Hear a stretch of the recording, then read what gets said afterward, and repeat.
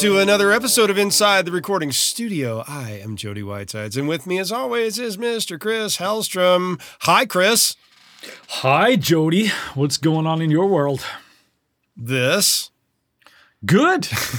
Yeah, don't sound so pumped. But yeah, it's time to do that podcasting thing. Yeah, what are we talking about today? Well, as creatives, every once in a while, we get hit with some downtime. You don't say. I do say, unless you're Chris Lord-Alge or somebody, then there's probably very little downtime in his world. But anyway, most of us are not. So we get hit with some downtime in between projects. And I don't know about you, but I think most people feel that these can be stressful times. And well, when you don't know when your next paycheck's coming in, it can be stressful. Indeed. Today, we're going to talk about a couple of ways to think about downtime and taking advantage of this time. We're not going to touch on, obviously, the marketing things and trying to get new clients and stuff that you should be doing. That's an ongoing thing, not just a downtime thing. Right, but that's usually when you start to panic. Like you said, when's my next paycheck coming? I don't have anything for a month. Whatever it happens to be, right? Yeah. There are some things that we can do to use this time for some creative and good stuff. So I thought we'd talk about that today. Great. What's the first thing on our list here that we should consider doing or taking advantage of? Well, we're going to go in 3 categories. And we've labeled this first category, the boring stuff, the necessary fluff type of things. And one of those happens to be software updates. Indeed. Yes. How many times have you heard somebody say, I am in the middle of a mixing session. I have to deliver my mixes tomorrow, but now the OS upgrade I just did doesn't work. I've only got 10 fingers and 10 toes. I can't count that high. It's beyond that, right? It is. But needless to say, we're joking about it here, but it can be actually, it's not can be. It's a catastrophically bad idea to try to do that when you're in the middle of a project. That's a pretty bold statement. I stand by it, damn it. I know there are guys that like to live on the bleeding edge. Yeah. You know, I used to be that guy. Yeah. Long time ago. Galaxy far, far away. Right.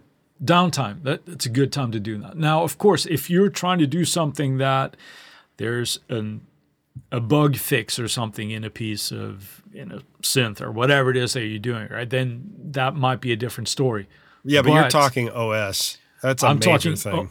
That is major. You know, when you have some downtime, that's the time to do that. If you deem it necessary, of course. Yeah. The last major change that I went through where I did it, and I wasn't necessarily in the middle of a project. I did it when we went from OS 9 to OS 10. Ooh, now we're dialing back the clock. Back the clock. That was quite some time ago. That was the biggest change. And of course, I lost a whole lot of stuff because at that time that I did it, there weren't a lot of plugins that were available on OS 10 yet. Right. And so it was a very different time indeed. It was a different time. I remember that transition as well. And it could be rough. Mm-hmm. And once it got really, really steady and everything came out of that, it was not too unfamiliar to what we're dealing with right now, I guess, with going to like the M1 chips, like the native chips. Yeah, going from Intel to the M chips, yeah. Right. But this is transition infinitely seems smoother. To be a little bit smoother, yeah. Yeah, sure. And you're pretty conservative there with a little bit smoother. It's a lot smoother. Yeah, that's the first thing. When you have downtime, do your upgrades, even if it's major upgrades to a plugin that you like to use or something. You have time to suss out the things and not in the middle of a project if there should be any issues. Mm-hmm. So that's the first thing I'm thinking of. Yeah. The other one would be file management. What the hell is that? Oh, that's a sexy phrase, isn't it? File management. That's Say what it we again. always. Yeah. File management. But this is, a good time to look back and do all those backups that you've been meaning to do for the last year, right? Or more for some people. Right. But to take care of that and also move things. I know you and I have a little bit of a different philosophy on this. Okay. Because you like to keep all your projects relatively live on your RAID. relatively far back in your time. I don't do that. Once it reaches a certain age, I move it to not from my RAID at this point. I move it to a different drive. I might even burn, not so much anymore, but I was going to say like burn optical drives and stuff and get it rid of it, get it out of the RAID system and just move it away to cold storage, as I like to call it. I like that term, cold storage. Right. Putting it into cryogen. Yeah. So these are not fun things to do, but they're necessary things to do to keep your system clean. And I think something comes from knowing that you have everything sorted on your drives and all your projects and everything is sort of up to date as can be and nice and clean and mean. I think it gives you a new sort of launching point from when you start the next project and everything just feels kind of you're ready to go type of thing. That's more of a psychological thing, but I hear you on that. For me, I have multiple hard drives. Some people out there, they may not have multiple hard drives. And I have a RAID system. I believe you do too. I do. The idea is I have a separate drive strictly just for holding recording projects that are current and testing phases of things when I'm testing things. Then I have the RAID system when everything's done. In the interim on that, I have a second backup drive that is like the intermediary backup for the day-to-day backup kind of thing. Okay. And then once the project is finished, then that entire backup of file management, so to speak, for a project or a song or whatever it is, will then move to the RAID. The RAID is my cold storage, but it's always attached to the machine. But I have an interim backup that's like for the daily backups that happen. Oh, this changed. Put it over on my daily backup drive kind of thing. Okay. All right.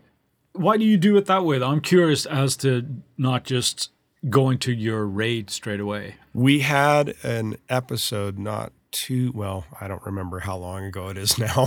It's sad. Less than 134 episodes yes, ago. It was less than 134 episodes ago. But we were talking about hard drives and file management and storing things long-term and that type of thing. And as was being done at the time that this happened, I was trying to back up files that had not been backed up on a kind of daily basis. And they were finished projects of 20 songs. And I lost everything when the hard drive failed. And the data recovery experts said, you're shit out of luck because something flaked off of the platter, hit the head, shattered, and destroyed the entire set of platters in there. So I lost everything with no backup. And so that's what changed. Immediately after that, I always had what I would call a daily backup drive. So when a project changed off of the recording drive, it went to the daily backup drive. When a project was completely finished, then it went to cold storage, as you would say. A little while back, I updated from doing the DVDs and the Blu-rays to going to a RAID system. So, and I bought a fairly big RAID, although it's already half full at this point. So I might have to make it bigger soon. You need a RAID for your RAID. Right. Yeah. All right. So before we move people to tiers here, right? We're Yep. talking about backing up. It is an important step and it's something that you should be doing all the way through your project. But when you have downtime, make sure you got everything backed up in the way you like to archive stuff and take care of that. But now we move into the second category. Ooh. And this is not necessarily boring and necessary, but it's not exactly exciting either, but it's somewhere in between. So this category is called the somewhere in between. All righty. Here's where I like to do every once in a while is I evaluate sample libraries and things. Mm-hmm. Once you've been doing this for a while, like you and I, and I'm sure a lot of our listeners have, it is very easy to collect a bunch of whether it's IRs or, drum samples, hits, loops, whatever it is. I like to take some time every once in a while to go through that. And if I haven't used it in like a year, or I'm certainly not actively using it, perhaps never used it, hose it, get rid of it, free up some drive space. Well, that's provided you have a need for that drive space.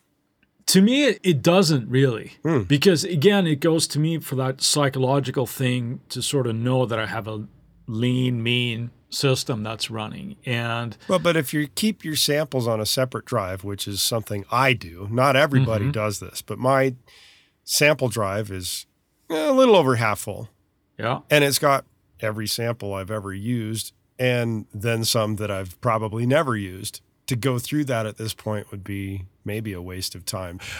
I hear what you're saying, but because I have it and I may have used it, I don't think about getting rid of it. yeah, I guess we'll just have to disagree on that point. Yeah, I yeah. see your point, and I get it, because drive space is cheap. It is now. But it wasn't back in the day, of course. I still think that clearing out stuff as opposed to just kind of collecting stuff is now you know that when you go into your sample drive, you know that what you have there is usable and the things that you're going to do. Sure. Right. That's my mindset of it. And I've had it before where I can't even think about how long I've been doing this, but it's, I mean, it's a long time, right? It is. I used to have old samples that they're just not good enough anymore. Well, there is that. Right. So that's the only what I'm reason saying. why I tend to keep some of my older ones around, and this is the only reason, is because they were used in a project. And not every project got the premium file management treatment. So some of those samples might actually need to be there in order to get the original sound back. In case I want to update it, I need to know what the hell it was. Yeah, I can concede that point, but I think I'm still going to stick by my argument. If it isn't there and you haven't pulled up that song for a sample that you might have downloaded 20 years ago, you're probably not likely to do that. Well, there is that, yes. There is that. Okay. All right. Moving on. I do the same thing with plugins and soft synths, perhaps amp sims, any kind of thing that I have in my plugin folder. Okay. We download trials, we download free plugins that we envision and have every intention of using all the time. But I think if we're really honest with ourselves, we don't use everything that we envision that we should. Yep. So I think this is another great time to take stock of that and look at all those free soft synths that I downloaded I haven't used yet. Consider getting rid of them. Yeah. Just to have a nice and clean system. So same mindset there for me. But how about you? I mean, I have more plugins than I use, and I have way more than I need. But what's your mindset on it? How do you deal with that? I actually did deal with this not exceptionally long ago with Luna as my DAW for mixing, where I was having a problem with Luna crashing with the use of a particular plugin. But it was not the particular plugin that was technically causing the crash itself. It was the plugin in combination with other plugins that was not working. Oh, dear. Yeah. And that caused me to go through the plugin folder and pull a whole lot out when I was dealing with Universal Audio saying, we need to solve this because it's driving me batshit crazy. And they suggested, let's pull out every plugin that is third party and slowly start adding things in to see what happens. And in doing that, I found that there were quite a few plugins on the mix end of things. This is not necessarily soft synths like you're talking, but mix capable plugins that I ended up getting rid of. I still own them. I can download them. I could reinstall them, but I haven't felt the driving desire need that I had to use it again. It may happen. I might pull out an old mix and all of a sudden, shit, you need to have this plugin. So I might have to reinstall it. And then at that point, fingers crossed, I can install a version that would open that. Otherwise, I'll have to have my real physically old machine to do the opening that would then hopefully allow me to update whatever needs to be updated going forward. So I get it.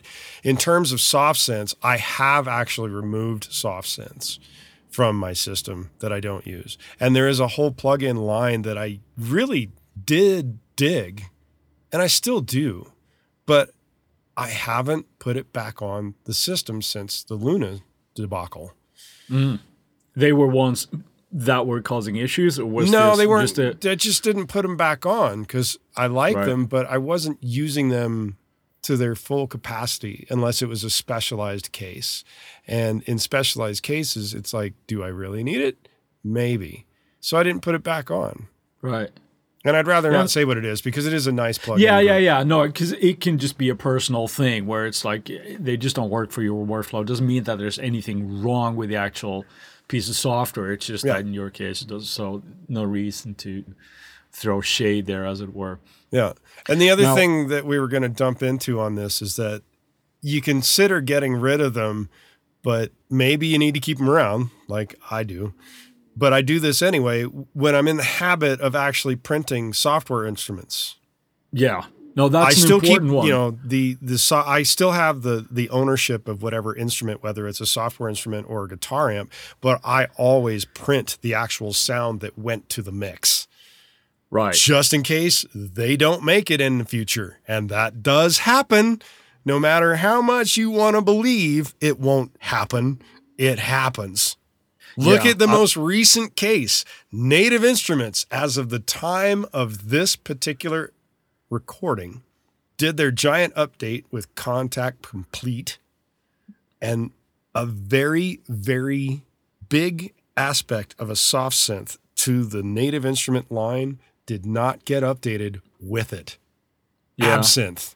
Right.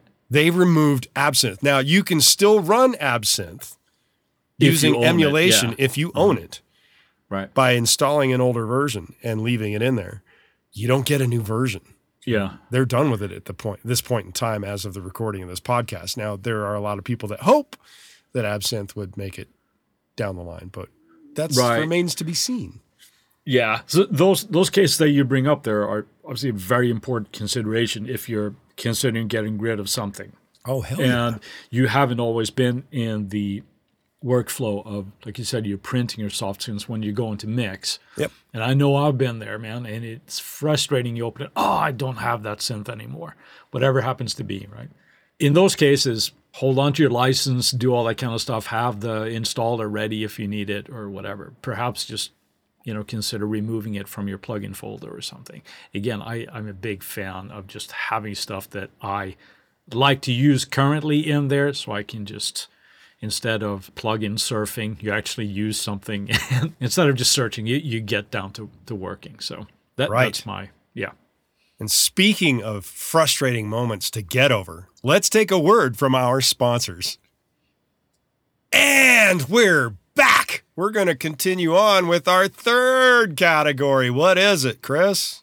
Well, this is the fun stuff. This is the creative stuff. Whew. Once we have gotten rid of all the extra shit that we have in our system, we've done our file management, we've gotten rid of extraneous plugins that we never use. Now, let's get creative with it. This is a really good time to really get to know the plugins that you have, whether that's a mixing plugin, perhaps a reverb you really get to know, or soft synths. Really spend some time getting to learn it inside and out and see what it can do. And my way of thinking of this is like, of course, since day one, we've always preached know your gear, right? Just experiment with stuff. This is the time to do that. Yeah. So I don't disagree with it. I would even argue that this could possibly even save you money down the line. Now, that sounds like an odd thing to say, right? But if you know what a piece of gear can do, it might negate the willingness to buy like a new one, the newest, shiniest one that comes out, right? Oh, this can do this. But no, fuck that. You need retail therapy every so often. Well, I'm not going to argue against that. That is very, very true. And sometimes that's a source of inspiration for all sorts of dumb reasons and some valid ones. But if you know what your gear can do, like, do you really need that 8th hall reverb? Do you really need something that can modulate every parameter on your synth if you already own 3 that can do the same thing? So that's a fun part, getting to know. But I want that compressor, damn it. Well, don't let me stop you. I'm just saying that you might want to think twice about it. Yeah. What's next on our list? Getting busy writing patches for yourself. And this is not so much for the mixing engineers and recording engineer types. This is more for the creative songwriter types that listen to the podcast and thinking themselves, I want to be different. I want to sound like me, which I would hope you do. And you need to don't say that so mockingly, because that's a good I'm not thing. mocking. I'm actually saying I want to sound like me. Yes. Get busy writing patches for your favorite synths or software instruments, whatever they might be. Yeah. I am a big fan of this, and a huge benefit that comes from this, I think, is if we're writing patches with a certain sound in mind, we end up with patches that we know they're going to be usable. We know that this is a patch that I know the sound, as opposed to just go in and randomize and go through patch surfing, as I like to say, right? To try to find something and then tweak it. Nothing wrong with that, but it's very time consuming. Having your own patches that you have done, you know you have something workable. It's like, yeah, I need a great bass patch. Cool. Got it right there. I got my favorite 808s here. Awesome. Whatever happens to be. Right? Speaking of 808s, I actually just installed the Roland TR-808 from Roland Cloud today.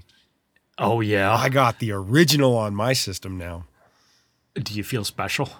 Yeah, always. Yeah. Well, good for you. Good for you. Because that's another kind of thing that comes from this. I mean, theoretically, if we think we roll our own sounds, right? If we have created a patch, theoretically, you're sounding already a little bit different than somebody else. One would hope, and I, as you know, and we've actually spoken about this in certain episodes of the podcast, I am a nutcase with hundreds of channel strips of varying things. Yeah, I think in some cases you might go a little overboard. Then you might have to talk to somebody. But I need a therapist. Because you can go too far with that as well, right? You can, having your own stuff, again, ready at your fingertips, you know that I want this kind of sound, boom, you know where to find it. So I think that's a really good thing. It is possible when certain synths and instruments become popular. I mean, we've talked about this, not just on the podcast, but I remember when Stylus RMX came out, the Spectrasonics, you'd hear that everywhere. So you'd hear, oh, there's that loop again, on like it was a TV commercial or an underscore or something. Savoir-faire is everywhere. Yep. Being a little bit unique is good and something that we should strive for. And this just helps you as well to kind of know your gear. So rolling your own, I think, is a very, very cool thing. Yeah, I would agree with that. Yeah. What's next? Sound design. Now, this sounds like it might go hand in hand with just doing patches and things. The way I'm looking at this is a little bit more of perhaps sampling your own stuff. It could even be simple as getting a handy handheld recorder, if that's your iPhone or whatever, and go out and just sample stuff as like found sounds and stuff. It might be you banging on a piece of metal or whatever. I've done that. Yeah. And again, being creative with that, editing stuff down, tweaking it, processing it all to hell so that you have something usable that you can do. And that's not only creative, I think, but it's also great fun. It can be.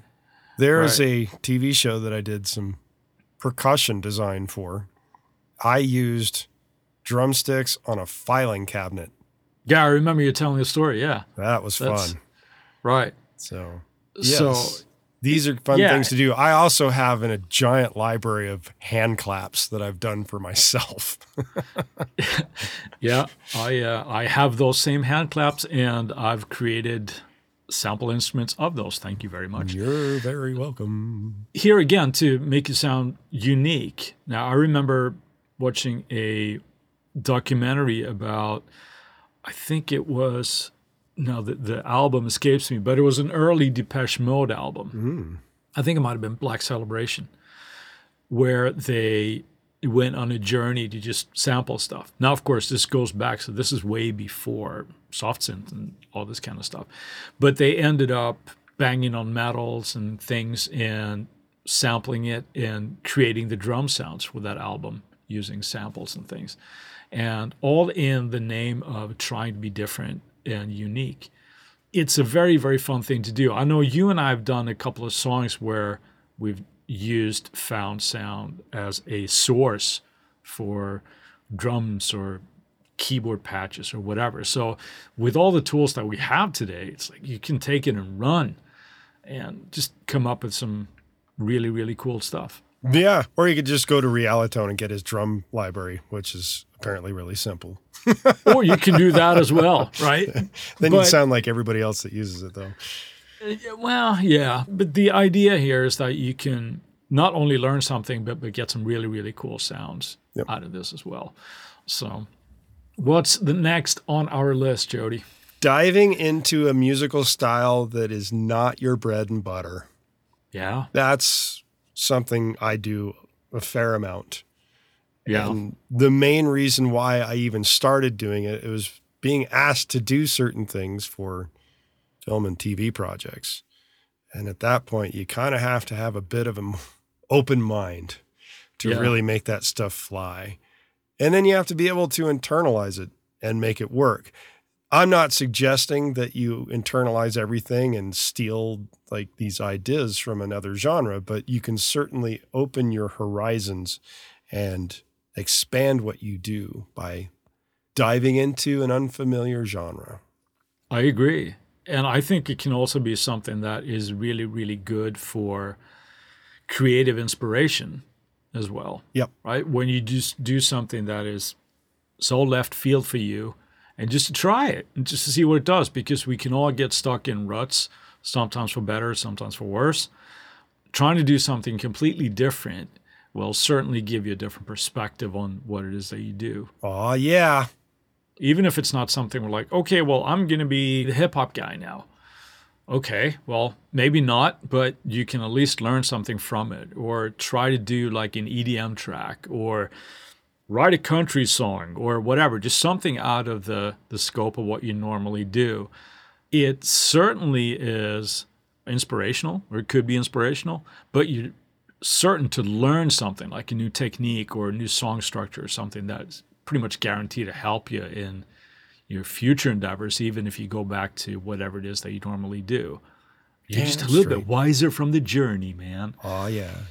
And now that we've made you guys a little wiser, let's move on to our Friday finds. Chris, what you got this week? Well, I was drilling down into my plugin folder this week for a specific request that I have for somebody to write something in the style of. And although it has some kind of things that I don't necessarily think are the smoothest implementations, Isotope's Break Tweaker. I started using that again for this project, and it worked a charm.